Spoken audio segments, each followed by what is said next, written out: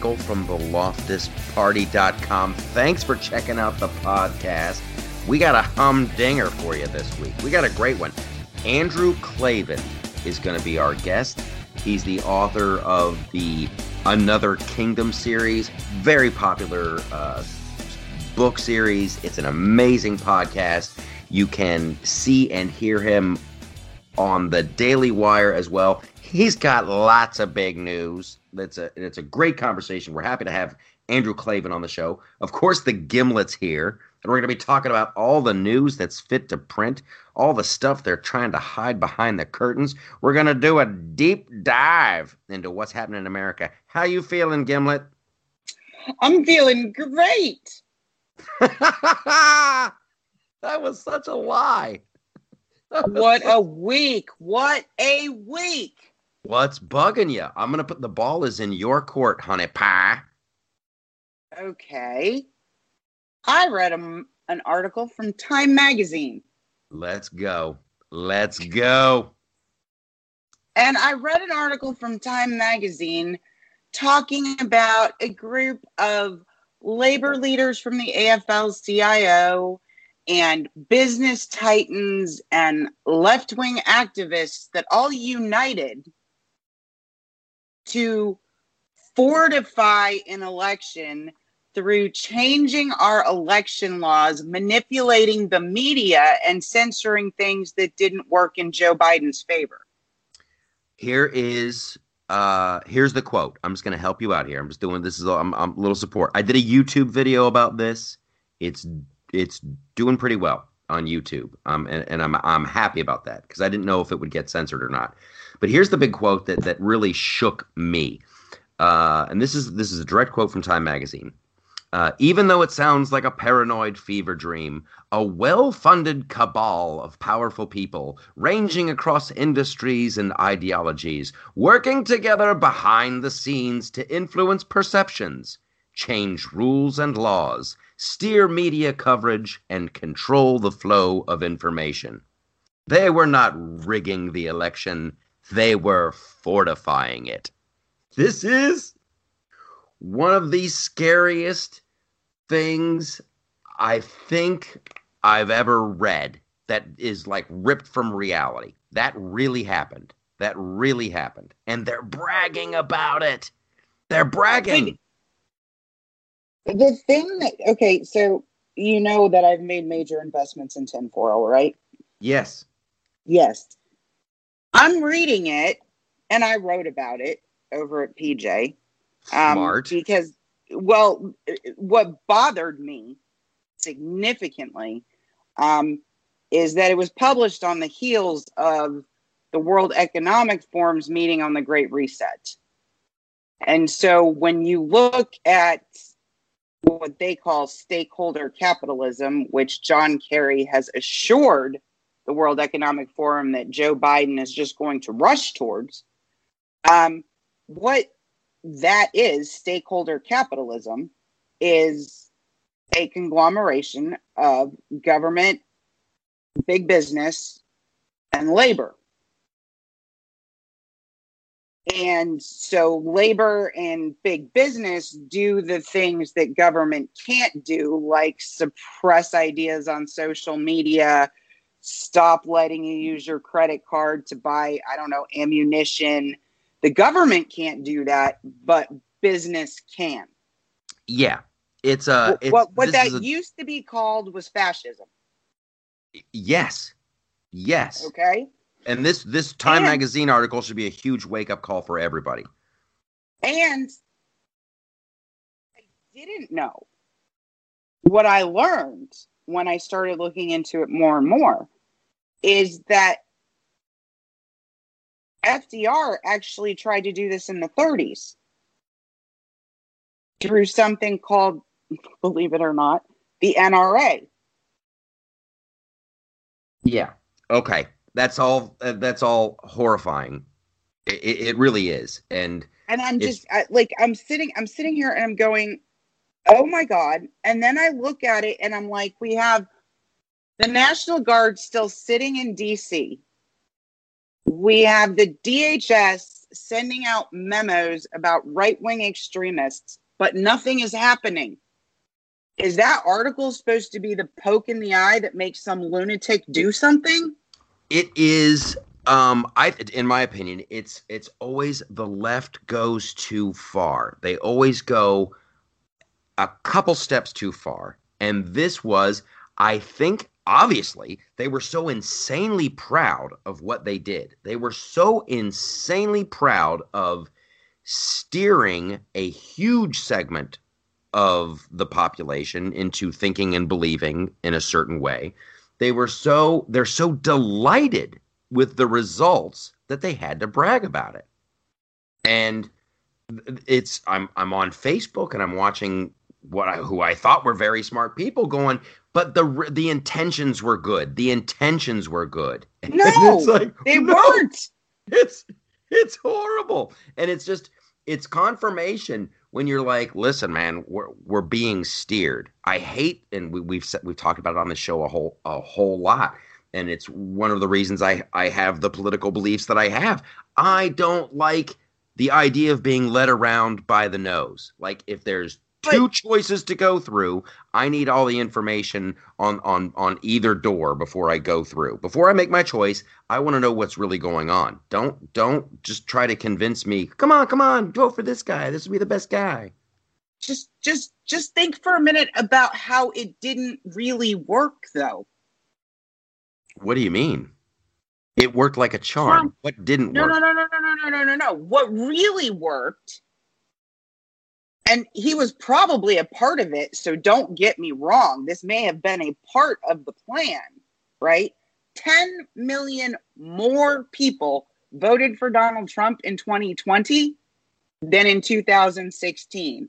Donald Trump broke the working class barrier across racial lines. None of that was supposed to happen. The thing that killed Donald Trump in the state of Georgia, in Michigan, in Pennsylvania, in Wisconsin, and probably in Arizona, I'd have to go look at the details, was an influx of cash given to a not-for-profit by Mark Zuckerberg and his wife that funded local election offices in Biden-heavy areas. Biden only won here by 12,000 votes. If somebody hadn't put millions of dollars into Fulton County's election office, that never would have happened. Yeah. A well-funded cabal took down the president of the United States. What I'm saying is their whole fight about look how we steered the media and did all this, that didn't work. Sweet Marriott, I'm like flabbergasted right now. Gimlet, who's the president? No. But what I'm saying is it didn't change the opinions or the perspective of 10 million more people that voted for Trump. You didn't change their minds. So, like, that part of it didn't work. Thing worked. That's what we got to stop. Okay. A well-funded cabal. Part of the same big thing, but I'm saying they didn't, like, people were smart enough. 10 million people were smart enough to say, no, this guy has done good things. Okay, that's not my takeaway. That's a lovely little side note, in my opinion. That here's my big takeaway. Mm-hmm. A bunch of people got lied to. There was multiple lies told across. They changed rules and they tried to change. Mm-hmm. They changed election laws, and they lied, and they suppressed and they controlled what they called controlling the flow of information. Right. They got Joe Biden in the White House. Mm-hmm. A bunch of evildoers got together and they got Joe Biden across the finish line. So I think my big takeaway from this is you just hold this up as, hey, everybody, you're being lied to. You know how we've been telling you that the media is biased and you've been being lied to? Well, Here they go. And it's a terrifying notion. I was thinking about this right before we started the show. Just how they just fired Lou Dobbs. from Fox because he keeps bringing up the election. I can't think of whatever reason. That's got to be the reason they fired him. They're going to say something else, but like, so Lou Dobbs loses his job, but for 3 years, 3.5 years, Rachel Maddow, Lawrence O'Donnell, CNN, everybody lied and looked into the election. And oh, that's celebrated. That's noble and brave. Listen, you guys, of course, you know it. You listen to this show. You don't want the biased media. If I was, this is why I made the video. I want everyone to know you're being manipulated. What you think is the news, what you think of as just, oh, that's just a fact. It's just not so. And don't take it from me. Take it from Time Magazine. So hopefully in 2020, to your point of like 10 million more people, yes, hopefully 10 million more people are now aware of the fact of like, oh, holy crap. I thought I was voting in my best interest, but I was just being fed a mountain of lies. Hopefully there'll be tens of millions more in 2020. Tens of millions more, unless they can continue to suppress. Like if you post about election, Jesus, Mary and Joseph. Did you see the Mike Lindell documentary? Absolute Proof or whatever it's called? No, I haven't seen that. A buddy of mine sent me the link, and I'll just say this. It's pretty compelling. And this is when you talk about, a well-funded cabal got together to change rules and laws. Like they changed the election laws in Pennsylvania. And correct me if I'm wrong, but I don't think they did it through the legislature, right? Correct, and they did the same thing in Georgia. Right. So you look at the number of those votes, and like in all these races, it's like you were talking about in Georgia, like it wasn't a blowout No. by Biden. He got just enough to get him across the finish line. And if you take away those votes in Pennsylvania, where they had, Lindell's documentary breaks it all down bit by bit by bit. And it's a very compelling case. And I don't know, of course, this got thrown out. This lawsuit got thrown out for standing, and this one's still going to the Supreme Court and yada, yada, yada. But we gotta keep our eye on it. It's just, I can't stand the double standard. It drives me so crazy. And just a well-funded cabal of people. And it's not that many people. And I'll tell this to our listeners. You don't need that many people to really change public opinion. Look at Jeff Bezos. Bezos. I'm a Long Island lady. He's got Amazon. He's got the Washington Post. So the Post makes a lot of opinion. The Post, and then you quote the Washington Post on these news programs.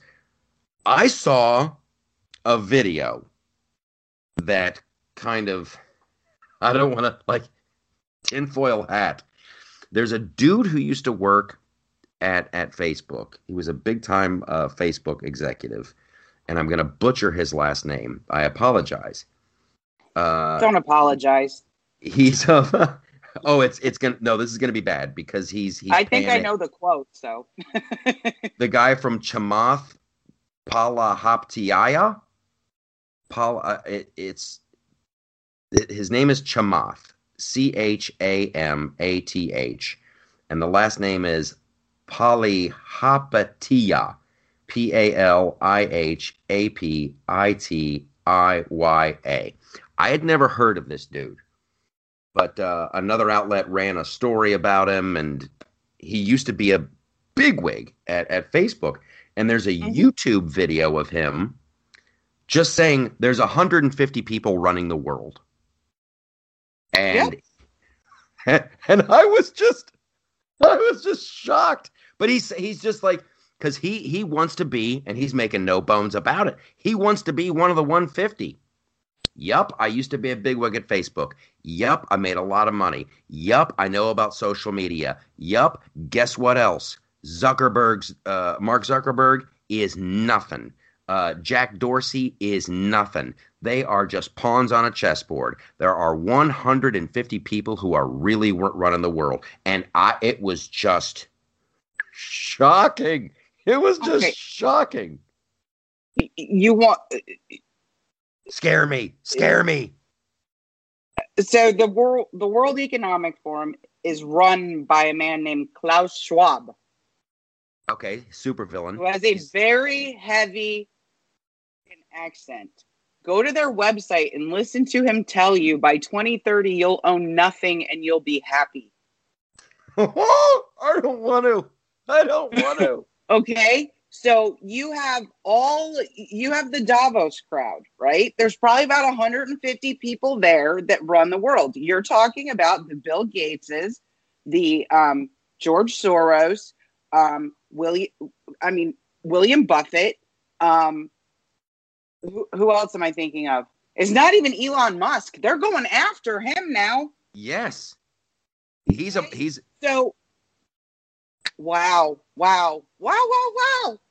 yes. So it's one thing to like fall in love with that information. And like I could totally see like people who are like, okay, so I'm gonna find out what this guy's doing and where is George Soros now and what please keep doing that. If that gives you a boner, please keep doing that. It's what I liked about Q.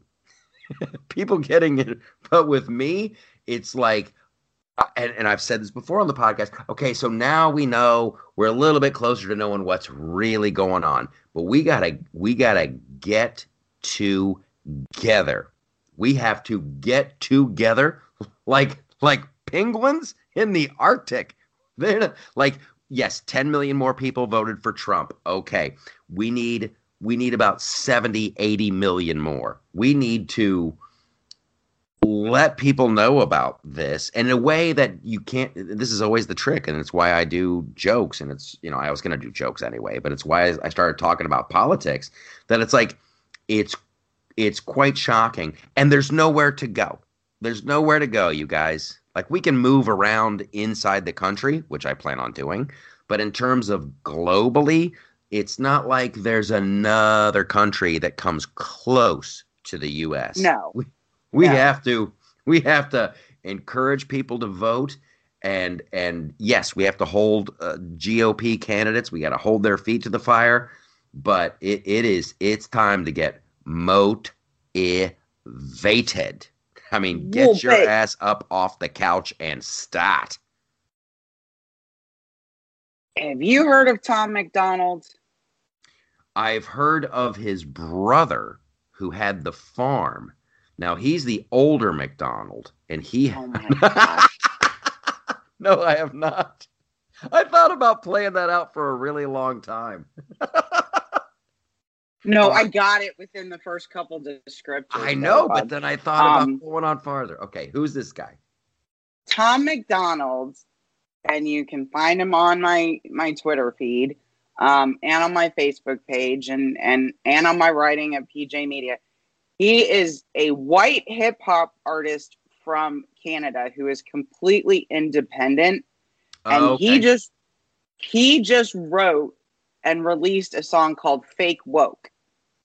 Yeah. And in it, he echoes a sentiment that I've been saying since the election. Guys, they are trying to convince us we're in a race war. This is actually a class war. It's these elites, the bureaucrats in government, and our political class, and the people at the bottom that they're willing to subsidize against everybody else. And there's more of us. Yes. And that's something that they're probably not too keen on letting get out there.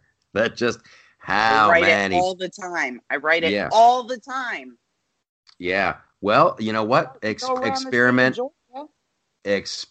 with different ways of the same message. It's weird. Mm-hmm. I don't know.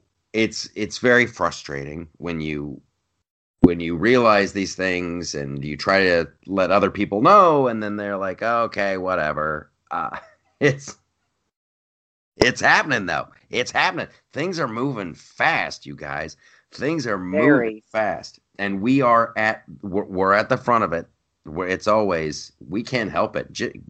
Gypsy and I, we can't help it. We're at we're out in front of this stuff, and sometimes it's lonely. So we're glad you're here. Okay, stick around. Here's what's going on. We got to talk about Alexandria Ocasio-Cortez. We're going to make fun of her a little bit, talk about that.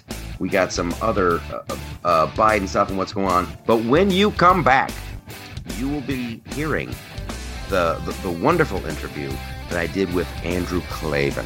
He's a wonderful dude. Stick around. You're in for a treat.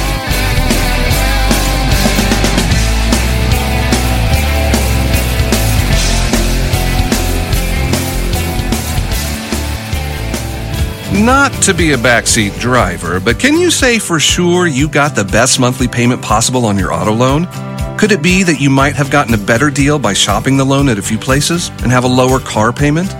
Next time, before you go car shopping, visit Communication Federal Credit Union first. Our auto loan experts will find you a perfect loan and get you the lowest monthly payment we can. Communication Federal, your auto loan experts. Restrictions apply. Federally insured by NCUA. There's nothing more predictable in life than the unexpected. Lightning will always strike. Hail will fall on roofs. Fortunately, there's AAA. AAA has been helping members stay prepared for over 100 years. So when unusual storms, fallen debris, or sudden leaks happen, you'll be covered. Check, check, and check. Get the home and auto insurance you need by talking with a AAA insurance agent today. Visit AAA.com/insurance or stop by your local AAA store.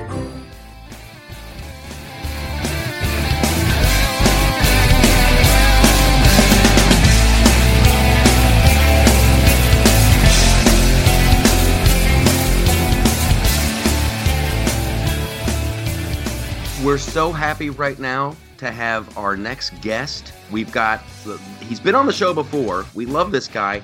Andrew Klaven is on the show. First of all, dude, thanks for being here. Thanks for being so generous with your time. It's always great to see you, Michael. I love talking to you.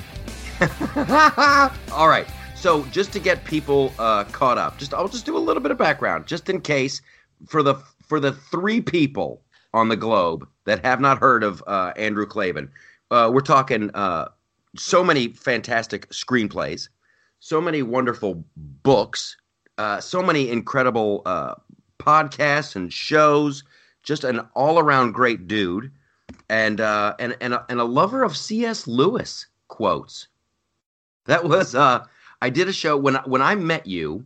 I was hosting this show called The Flip Side. It was this little independently produced and syndicated talk show, and you dropped a C.S. Lewis quote. And dude, that was like that really, really affected me. I just thought it was it was just so cool. You don't know a lot of people who can just drop a sweet C.S. Lewis quote. Can you paraphrase it just really quickly? I can't even remember what I said. I don't remember I remember being on the show, but I don't remember what that conversation was. That was just you whiffed on the setup. Here, I'll tell you. I'll tell you what it was. All right. It was pretty much saying it was talking about at the end of your life, when all is said and done, it all boils down to love.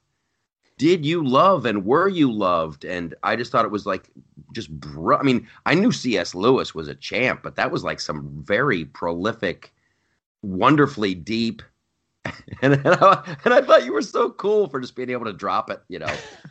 Well, Lewis is he's the great explainer of Christianity. He is the guy who kind of says, look, it's not all this crazy stuff.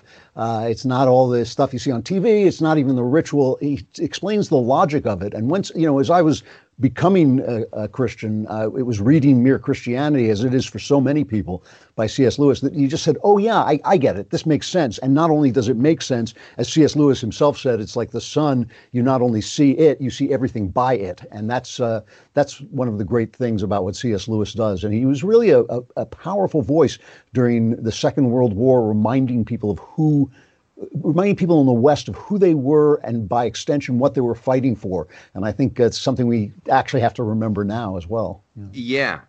I'm a big admirer of just his work as an author and as a ball buster, because if he didn't bust J.R.R. Tolkien's balls for not being able to produce pages, we never would have The Hobbit or Lord of the Rings. You're familiar with that story, I'm sure. Oh yeah, they were a really important force. The Inklings, they called themselves. Yeah, and there was Tolkien and Lewis, and one of the more obscure ones, a guy named Owen Barfield, who writes very complicated philosophical books, but once you penetrate them, they're life changing.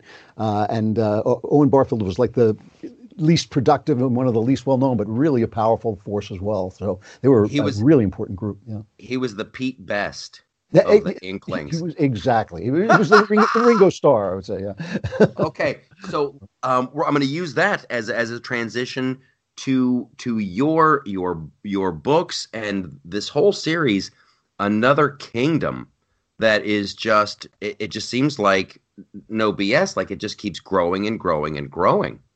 Yeah, it was really an experience because I kind of, after I wrote my memoir, The Great Good Thing, which was a memoir of my conversion to Christianity, I felt like I'd said a lot of the things that I thought and told a lot of the stories of my life, and it left me a little dry as a novelist. It was as if I had expended all the material out of which you make novels. And I went for a couple of years where I wrote books that I threw away and didn't like.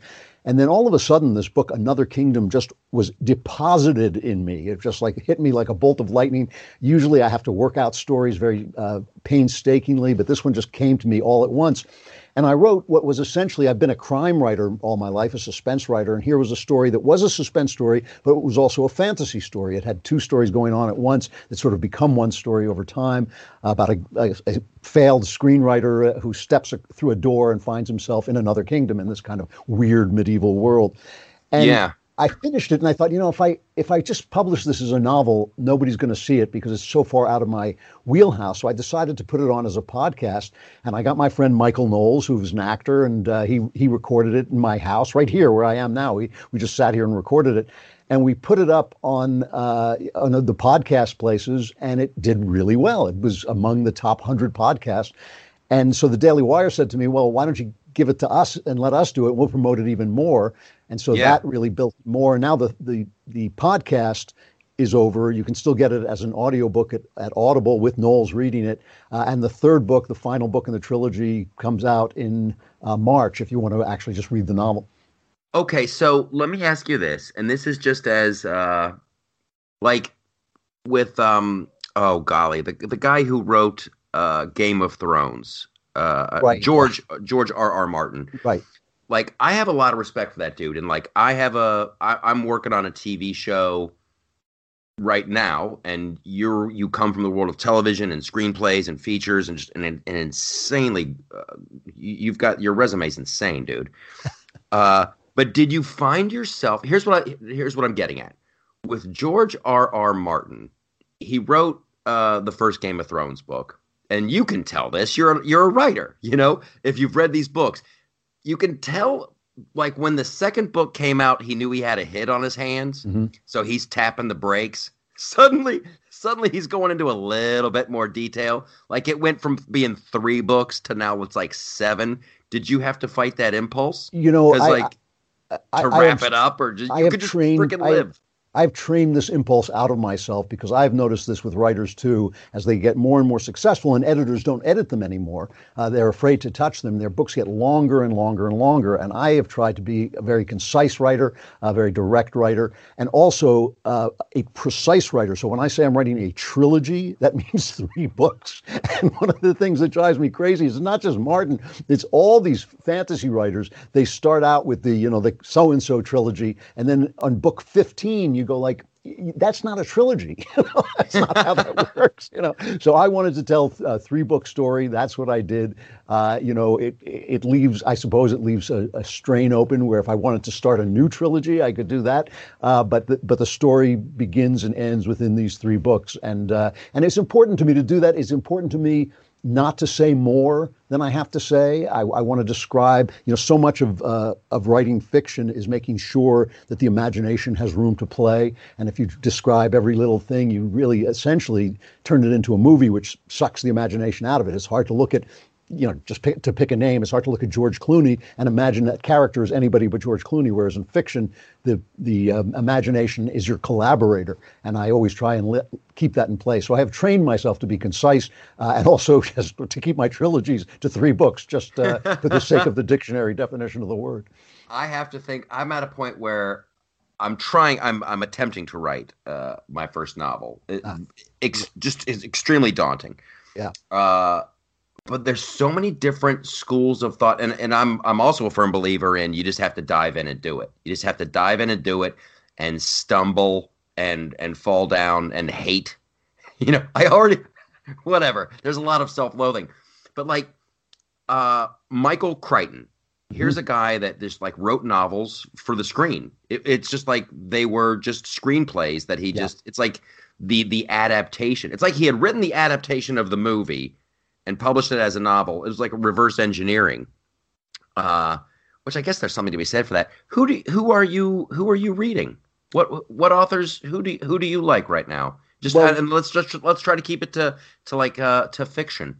Well, I trained myself in the classics. I love the classics. I love the British novelists Dickens and Anthony Trollope. I love the Russian novelists Tolstoy and Dostoevsky, especially. Dostoevsky had a huge effect on me. And those are the guys who were my school. I mean, guys like them and Henry James, these are the guys who kind of taught me what a novel is. But of course, we live in a world that moves a lot faster than their world did, and that was very important to me to translate their techniques.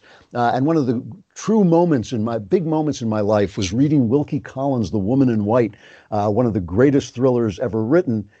And I read this book, and I saw that I had a gift, I thought, for writing crime stories, writing thrillers, and I thought, wow, you can write a thriller like The Woman in White and put in all your ideas and put in all your vision of the world without slowing down the plot at all. And my mission became to sort of translate the classics that I loved into modern American fast-moving fiction. And I was helped by that by watching movies like Alfred Hitchcock, especially, I think, who taught me a lot about timing. But you have to make the distinction. You have to make the distinction in writing a novel between what a novel does and what a movie does. A movie can only show you things, whereas a novel takes you inside things, and you have to let the logic of that carry itself out, even when you think like, gee, when they write the movie of this, they're going to have to change this scene. I still want to get it down on paper the way it's supposed to be as a novel. And so who are the guys I love? The best adventure writer of the last 50 years was a guy named... oh my God, he wrote the Aubrey Maturin movie, Aubrey Maturin novels, Patrick O'Brien. And those are novels of sea battles during the Napoleonic Wars. They're historical novels. They're kind of based on the Hornblower novels, which were also the same period, but they're just really deeper and richer. And people who read them just fall absolutely in love with them. I think he was the best novelist in English of the last 25 years of the last century. So he was the guy that I was reading then. Now, novels are kind of going through a dark period. Donna Tartt is a very talented novelist. I really like her stuff. I like to read adventure novels and novels with strong action aspects to them. And the Sharp novels are very good. I don't know if you've ever seen those, the Richard Sharp novels, which are also set in the Napoleonic Wars, but he's an infantryman. There's right now, we've gone through this period that happens when an art form kind of plays itself out, where the best stuff is actually being written in the genres. And that's always been true in America. America's always produced really good genre material, whether it's musicals or mystery stories. Our hard-boiled mysteries are the greatest ever written. We don't really do the Agatha Christie stuff so much as we do the Raymond Chandler, Dashiell Hammett stuff. And those are the things that I just love. So I'm always got a number of books going at any given moment. But the people who are writing right now I like Donna Tartt. I like, I can't remember her name off the tip of my tongue, but the girl who wrote Gone Girl had a big success with Gone Girl. But if you read her carefully and you read her other books, she's not really a thriller writer. She's a satirist. Oh, wow. And yeah, she really her thrillers are actually satires, which and they're very dark and very interesting and really different. And I admire her. I think she's quite good. So there's a lot of good stuff going around. It's just you have to find it. As normally most of the really popular stuff is not that good. It's just kind of throwaway stuff. But there's still a lot of good stuff to read. And of course, if you go back in time long enough, there's always good stuff to read. Oh, yeah. That's I recently stumbled across the Witcher series, which it is Polish, right? Yeah. Yeah, but what a extremely interesting way to tell a story. Yep.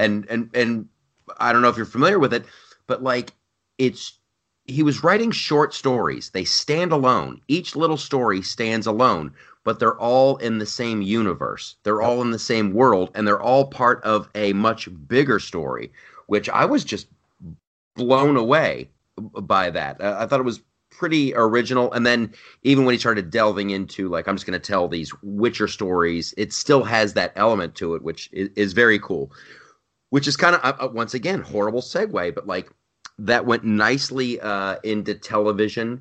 And I know that you're being part of the Daily Wire. They're delving into some more entertainment stuff too. Did you have any involvement in that recent feature that they just came out with? The title escapes me right now. Yeah, Run, Hide, Fight. It's yeah. That was actually an acquisition. We didn't make that. The Daily Wire didn't make it. They acquired it because it had been rejected, even though it did very well, I think, at the Venice Film Festival, if I'm not mistaken. It was then rejected by Hollywood because it doesn't toe the leftist line, and so we acquired it and distributed it and acted as a distributor for the film, which has done tremendously well on the website, which is great. But that's only the beginning of what the Daily Wire is doing. The Daily Wire is going to make and produce content, and I'm a big part of that. I'm thrilled to be a big part of that. This is something that, when Jeremy Boring started the company with Ben Shapiro, this was really the goal of the company, and it became the Daily Wire became so successful doing what it did that it delayed. Oddly enough, you would have thought that would have hurried up our move into the culture, but no. In fact, we got so involved in that it really delayed what the main purpose was. But the main purpose has always been to get into the culture, because this is where conservatives, and when I say conservatives, I really mean anybody who believes in human freedom, anybody who believes in individual human freedom and individual human rights, and the fact that the government is just there to ensure those rights and get out of the way. Anybody who believes in the American vision of what a human being is and what he should be. Those people have been, as you know, Michael, you and I both know this from personal experience, they've been ejected from the culture. They've been banned from the culture. They have been blacklisted from the culture by the people who whine and complain that they were blacklisted for being communists. Yeah, which is a very different thing. And so the fact is that the political battles that we lose, the left, everything the left does turns to crap. Everything they touch, their cities turn to crap. If they help gay people, then gay people's lives turn to crap. If they help women, women are just erased. No matter what they touch, it turns to crap. And everything we do works and makes people's lives better. So why do we lose at the voting booth so often? Well, it's because they own the culture, and they have put forward that their ideas are the ideas of virtue, and our ideas are the ideas of evil, of racism, of sexism, of homophobia, all those things. If we let the culture go, we've lost everything. And I have been yelling about this for 20 years to conservative groups, and it's really amazing. When I started out making these speeches, I would go to think tanks and make these speeches. They'd look at me like, what the hell are you talking about? And they were kind of interested because I'd worked in Hollywood, so I was kind of cool, They thought that was, but they would look at me like I was speaking Swahili, And then slowly I started to get calls, and especially in the last couple of years, people, would call me up and say, you said something 15 years ago. I want to hear that again. And suddenly conservatives started to understand that we lost America not at the ballot box. We lost it on TV. We lost it at the movies.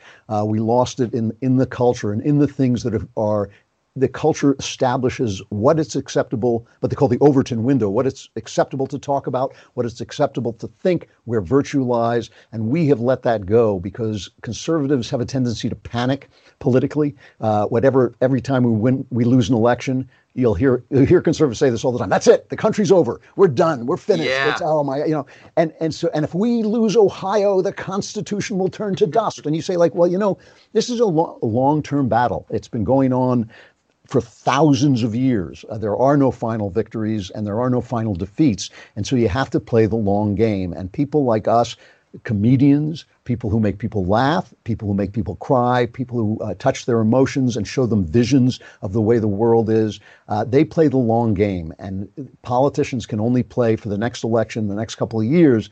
But the culture is like, when you stand on the beach and the waves come in and you feel them eat the sand out from under your feet, that's what the culture does. The culture will completely change the earth while you're standing on it. Yeah. And so that's why everyone who can entertain, everyone who can, tell stories, everyone who can sing songs, everyone who can paint pictures and do all the things that bring a vision of human life to people, needs to speak up and needs to fight back against this monolith of Twitter, Google, Amazon, all these people who just want to silence that voice because they can make bigger profits going global and serving China and making sure that nobody has an opinion that gets in their way.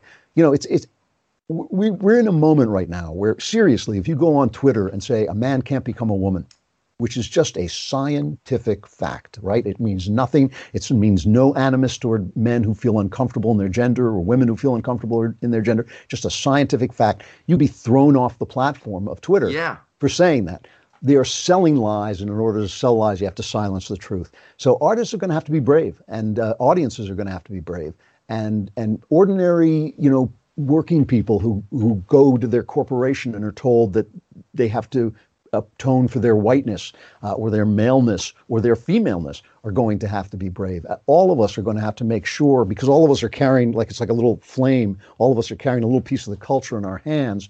We got to keep that flame alive because this is a long fight. It is going to take 20 to 25 years just to get back to a place where people start to say, freedom is kind of a good idea. My conscience is as good as your conscience, and you have no right to knock me off platforms for speaking the truth. I mean, we got to get back to that where people are willing to fight for that. And I think the culture is the way to go.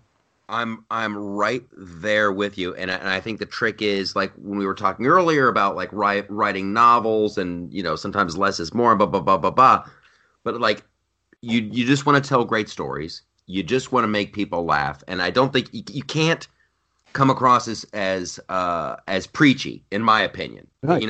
I think you need a boatload of cheeseburger for that little piece of red pill. You know what I'm saying? Like, just tell a great story that just has a value at its core. If that makes any sense. I completely agree with this. I don't even think this is one of the things why it's so hard to sell the culture to political people, is they want a message. They want you to send a message. And I keep saying to them, we don't win the culture by making conservative art. We win the culture when conservative artists can make anything they want. And that's because, I'm going to write stories that are going to have good people I disagree with in them. They're not going to be propaganda. They're just going to be about life. And what we have to believe is that life, inherent in life, are people's rights to pray, to speak, to think, to be. I think that is inherent in a true version of life. And if we tell true stories, I think that will come across. It is why the West tells better stories than anybody else. It is why our culture is better than other cultures. People always say, when I say that, well, that's racist. It's not. It's philosophy. It's a vision of the world that is true, generating great art. That's what's happening.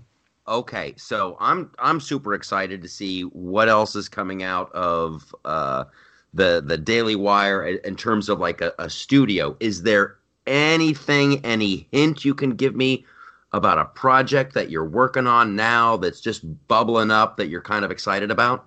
Yeah, I'm writing now. I can't talk about it in detail, but I'm writing a story that, as we were just saying, is just a good story that puts forward, that puts forward a vision that is now not allowed in Hollywood. If I wrote this story in Hollywood, not only would they not take the screenplay, but they would basically never look at anything I do. And the funny thing about it is it's not a radical word in it. It's just a description of human life, Okay. And you gotta give me a genre, buddy. You gotta give me a genre. Well, I'm a crime and suspense writer, so it starts there. It's a little more complicated than that, but it starts there. All right. I dig it. You guys, here we go. Very rarely do we get to give you the inside scoop in the world of entertainment. But Andrew Klaven just hooked us up. So I can't wait. I'm going to keep a close eye on everything. Much love, much success to you, buddy. It's exciting. It's exciting. It's like really, you could really could make the argument that like Daily Wire, it's like the little United Artists back in the day. You know what? We're just going to get together and just do our own thing and let the chips fall where they may. As I say, I've been talking about this for 20 years, and it really feels like we may have turned a corner in a big way, and a way that people won't recognize for another 20 years. But that's okay. We just got to do the work now and let it take its course. Fantastic. Andrew Klaven, thanks for being on the show, buddy. All the best. Get out of L.A. Get out of L.A. We're packing as we speak, believe me. All right.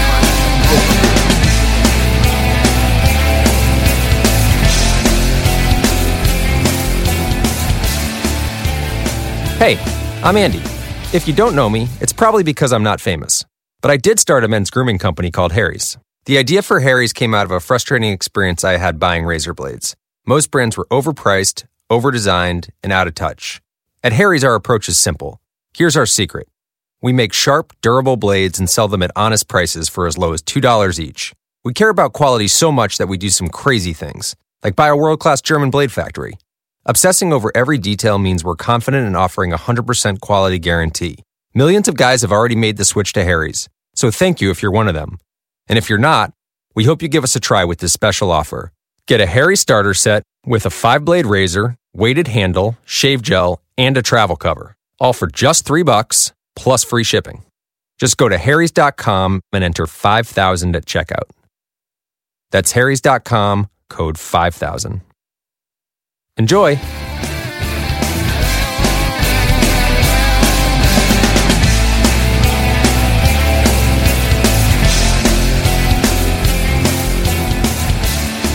It's almost too much show, but we love you so much, we just keep going. Big shout out to Andrew Klaven. What a great dude. But you know what? We're going to hit another gear here. It's time for our favorite segment. The one in which we find out what is on the interwebs. It's time again. What's on the web with Paul? We got Paul Hare telling us what's on theloftusparty.com. What's going on, bud? Hey, Michael, how you doing? Sweet. I'm doing awesome. It's snowing outside. I'm feeling frisky. Sounds good. So let's start off with. You weren't prepared for that. No, I didn't. I wasn't expecting snow and frisky to go together. But right? I'm feeling like a little snow elf. I'm gonna take off my clothes and go frolicking. I don't know what I'm saying. What's on the web? Well, what's on the web with Paul this week starts off with the top story of the week, or what should be anyway. Uh-oh. And that's the video you did on the secret history of the 2020 election. And what that is, my summary of that is Time Magazine runs a story on how the all of the ruling class, the Democrats, corporations, big tech, you name it, they all work together to, how did they put it? I'm trying to think of the word they use. Fortify. Fortify the election, not rig, but fortify. Do you want to go into a little bit more about that? I'm telling you what, buddy. It's my philosophy, of course, to criticize people and take a look at events through the lens of comedy. That's what my whole thing is. And when that Time Magazine article, and the Gimlet and I are discussing this as well on today's show. But with that one, I literally printed out the quotes from Time Magazine, and I just read the quotes. I posted that video on YouTube. Instantly, it was demonetized, and then instantly I asked for a review, and I think that's what I think that's why it wasn't destroyed and killed from YouTube. But it's a shocking little piece that Time Magazine wrote about how, hey, this cabal got together and we changed public perception, we changed election rules, we changed election laws. We made sure that we steered the media in the right way. We controlled the flow of information, and we fortified the election. And it was mind-boggling. But so, yeah, people have to watch that. But yeah, Gimlet and I are going to get into that as well. That's good that you're going to get into more of that, because I'll tell you why that's important too. They've just advanced one step closer into saying, yeah, we stole the election. And I believe that if we keep focusing on it, meaning we, the American people, the peons, the citizens, they will eventually come around to saying, you know what? We did outright steal the election because we had to do it for the good of the country. I think if we keep on this, and you can kind of see that too, because they keep saying you can't say that the election was stolen. You can't do it. They're trying to push everybody away from that. And I believe that if we keep focusing on that, they'll eventually become so mad or so cocky that they'll just outright admit that, yeah, we stole the election. So keep that in mind as we move forward. Fantastic. What else do we got? We'll go something really serious to something a little bit less serious, and that's Third Wave Theory, Now with Censorship by Lisa Kay. I think we talked about her previous Third Wave Theory short story last week, but if it wasn't last week, sometime we talked about it. And it's good because it's another humorous little story that addresses current issues. And I'm big on that, as you already know, as readers of the loftusparty.com know. I like to write little short stories like that every now and then. It's fun. This deals with big tech and other issues, social justice, whatever you want to call it, wokeism that's going on right now, and it does it in a humorous way. So good job to Lisa Kay with that. Everybody go read it. Yeah, very funny. Very funny when you give your home robot companion a personality. That's always going to be funny. Yep. Speaking of robots, we had a Stop with the Killer Robots video put up, and this is about Boston Dynamics. And you want to talk about that, Michael? This enrages me. We're playing with fire. We don't listen. This whole they keep going with making robots that can do more and more, and they're increasing the battery life. And this is a robot that has a giant arm coming out of its head. It can work levers. It can do knobs. Listen, the singularity's right around the corner. We don't want this. We don't want this. And because even if we have a code of conduct, like Isaac Asimov wrote the rules for robots that most people go by, but some scientist somewhere just won't do it. He just won't do it. He goes, the only way for a robot to learn is for it to be free. And then the singularity happens, and then they wake up, and it's just game over. So that's my little pessimistic look at robots. And this thing is terrifying. It's terrifying. It's like a robot dog with an arm for a head. You have to look at it, you guys. Yep. Go to the loftusparty.com to look at that. Let's see. Let's go on. Let's try to quickly get into the post I wrote called Yet Another Reason to Abandon Conservatism. This is about, there was a guy who says his background, he was an Army officer, he was a CIA officer, and he's writing this at the conservative Washington Examiner. And when you go to the website, the post is very brief because this is what I'm all about right now. I'm just kind of at the point where I don't have a whole lot to say about politics. So I posted a screenshot of the headline of the first few paragraphs. And when you read that, again, it's called Yet Another Reason to Abandon Conservatism. You'll see exactly what I mean. It's not just the progressives they're putting out this stuff. It's conservatism, too. It's all the same thing.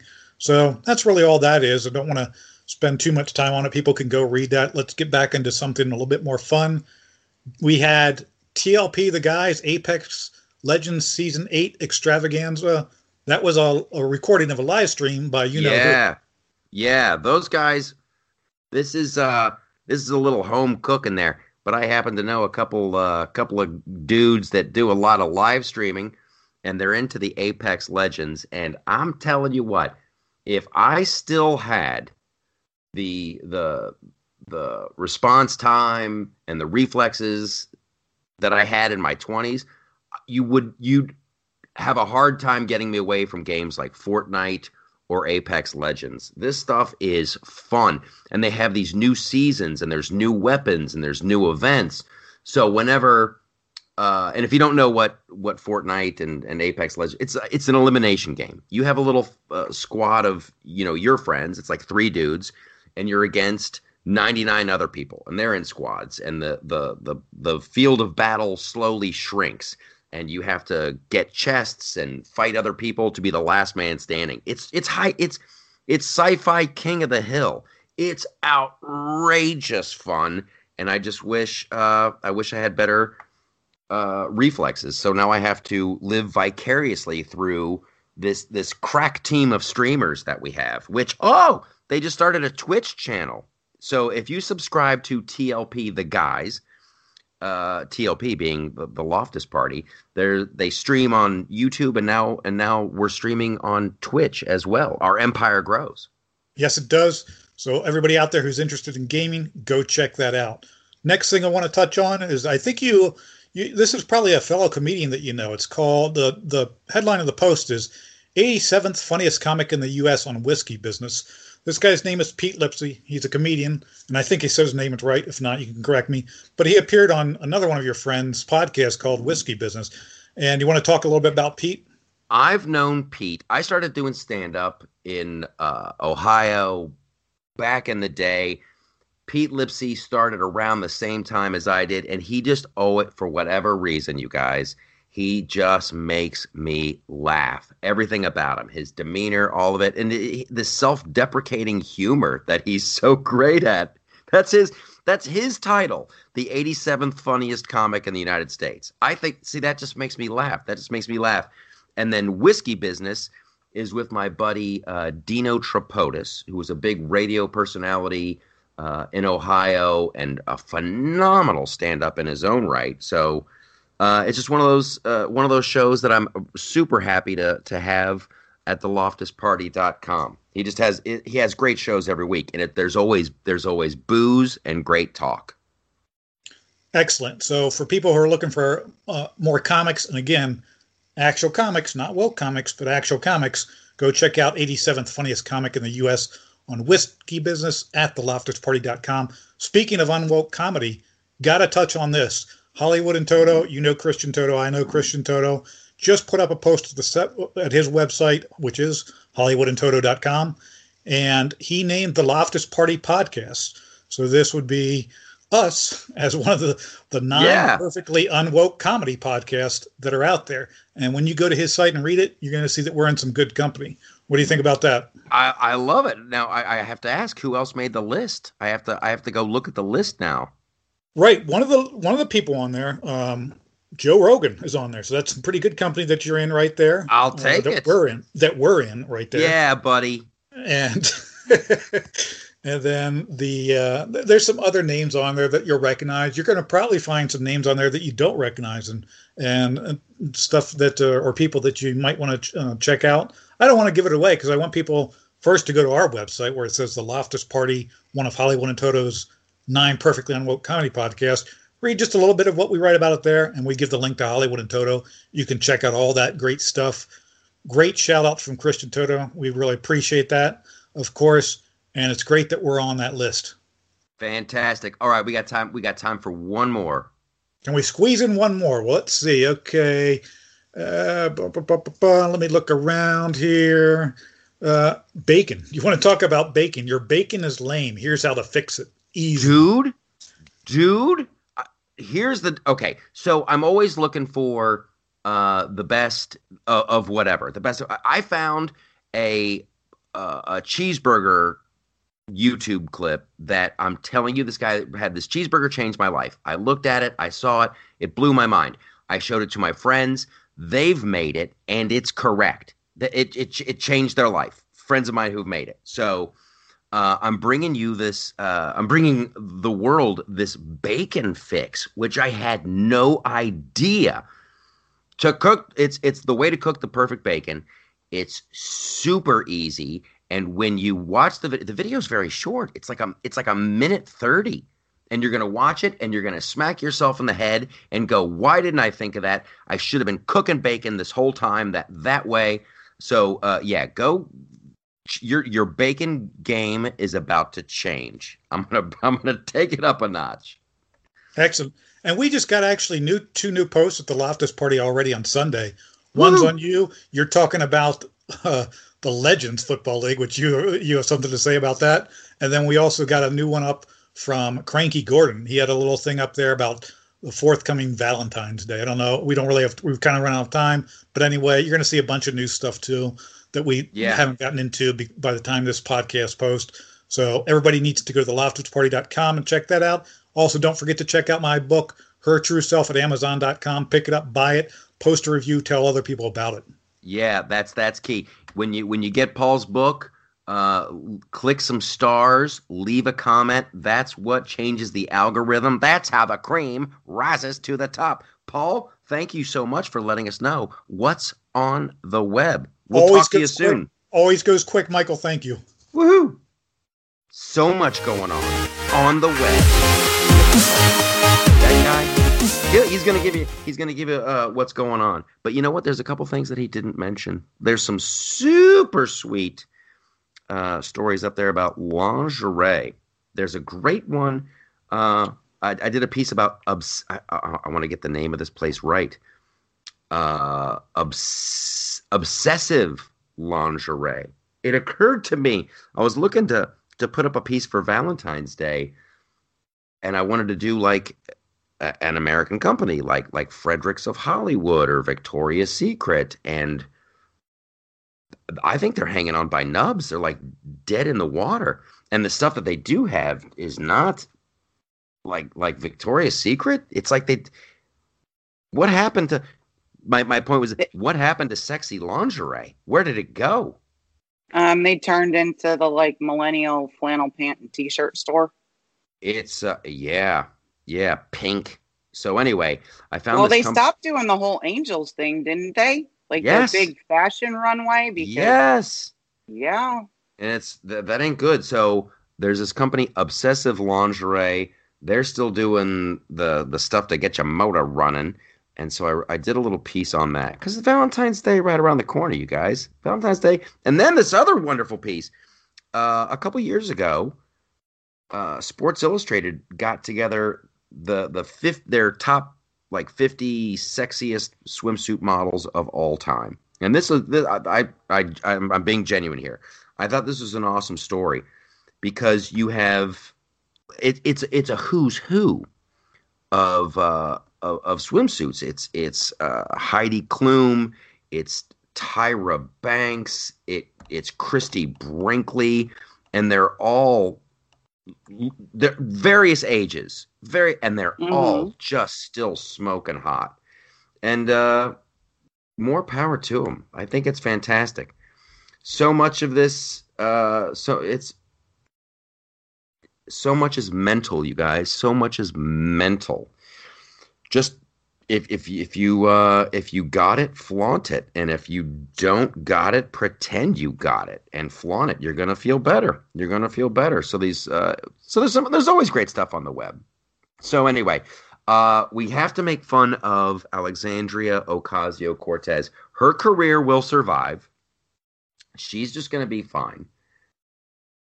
She acted as if there was a mob at her door, as if the mob was right outside.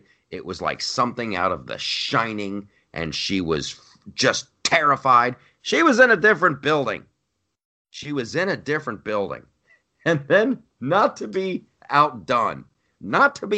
So she gets a bunch of attention for tearfully recounting her tale. It sounded like a horror movie. And then they came in, and we were going to go. I didn't know where to hide. And this cop came in, and then I didn't trust him. She wasn't even in the main building. She was in an adjacent building.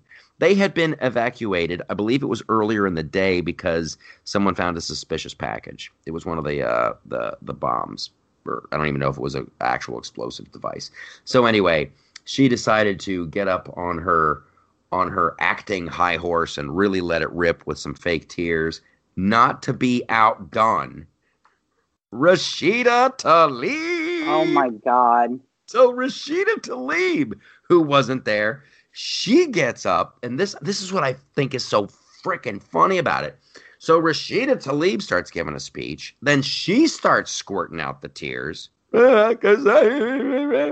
Then Alexandria Ocasio-Cortez, realizing that she's losing the spotlight to Rashida Tlaib, Alexandria Ocasio-Cortez comes over and starts comforting Rashida Tlaib as she's speaking, because she just has to be in the middle of it. That just made me laugh. That just made me laugh so hard. That whole group therapy session, I have one response. Bring it to that whole thing. Okay, AOC, Rashida Tlaib, Ilhan Omar, and all you other Democrats, to include you, Hakeem Jeffries, because that was quite a lecture you gave. Mm-hmm. Can we talk for a moment about the people being terrorized on a daily basis in downtown Chicago, in Portland, in Seattle, in Minneapolis, in New York City, where murder rates are through the roof because of your rhetoric all summer? Can we talk about that? It makes me furious. Oh yeah. When they're over the summer, Alexandria Ocasio-Cortez, you want these riots to stop? You want these protests to stop? Well, if you don't believe in Medicare for all and you don't agree exactly with me, they're just gonna continue. Yeah, protest. Now you're sitting there Protests are crying supposed about to make what? you uncomfortable. Yeah. And rhetoric about systemically racist police and everything. Now we've got the Ferguson effect nationwide and people are dying, and you're sitting on the congressional floor crying when your colleague Katie Porter was sitting there drinking coffee wondering what the hell was wrong with you and made her staff give you their sneakers so that you could run away. It's they don't like to talk about the murder rates in Chicago. They don't like to talk about the rise in crime. They and you're just never going to really get any traction with that story. I remember a couple years ago, and this is sad, a couple years ago, Laura Ingraham from Fox News, she went and did her show from Chicago. And she's like, what can we do as a people? How can we stop this? And this is way before the Black Lives Matter Nobel Peace Prize nominated riots and mass murders. But you would hear these stories from people whose children had just died in the most horrific ways imaginable. And it is hard to believe that it's America. And that, I'm telling you, all of this is before they had to reevaluate the way they did police work. This was before they reevaluated. I know there's people who are trapped in Chicago, and that's where you grew up, and that's where your work is, and that's where your family is, and all that stuff. But you gotta, at some point, you gotta go. You gotta get out. These policies have failed. We were talking to Klaven about it. Klaven's getting out of L.A. You're just gonna have to leave. You'll be killed. You'll be killed. Is Chicago really that great? If you voted for that shit, you need to stay. I don't need you coming to where I live and voting for it. Doesn't it sound? It sounds so like fascist. But I would really love to hey, I would love to just comedically, you guys, put in that policy. When you call a U-Haul company and you go, yeah, I need a U-Haul. I got to get out of Chicago. And they go, okay, well, you're going to have to show me your voting record for the past. Let me know. Georgia has now said if you voted for Pritzker and Lightfoot, you can't move there. It's somehow you have to get people to understand. Do you realize why your city's messed up? Do you really know? Do you really know? And the Democrat Party and the liberals are always going to tell you it's because the greedy Republicans aren't letting these tax increases go through. That's always going to be the response. It's not that the program doesn't work. It's not the ideas are bad. It's they didn't have enough funding. If we just had a little bit more money, it would all work. And that's every program that the Democrats have ever offered. They never offer more freedom. They offer, no. Well, if you would just let us tax these people more, then we could give you more money. Then we could give you more money. And this is perfect. If the Democrats were ever going to give you more money, ever, they would have done it. They would have done it by now. We're in the middle of a pandemic. You're not allowed to work. You're not allowed to open up your business. If they were ever going to give you your money, they have the White House, they have the Congress, they have the Senate. If they were ever going to help you out and give you what they promised, they would have done it by now. But they promised everybody $2,000. You'll be lucky if you get 1,400. You'll be lucky. Boom. That put on your goggles. That was a truth bomb. Well, it's all the other things you get that go along with the 1,400 that we'll talk about in the Patreon segment that nobody wants. Yes. So we're hopefully you know a lot about that. We got to talk about that and the spending. We also are going to talk. I want to talk about Chicago and the teachers, LA and the teachers. What's going on there? Holy smoke! We got the inside scoop on some more WandaVision stuff. We've got some more phenomenal surprises. We might have a little bit of Valentine's Day talk. You guys are the best. We want you to come over and listen to this segment on Patreon. Do it up. It's wonderful. It's worth it. Value added. We love you. We'll talk to you soon.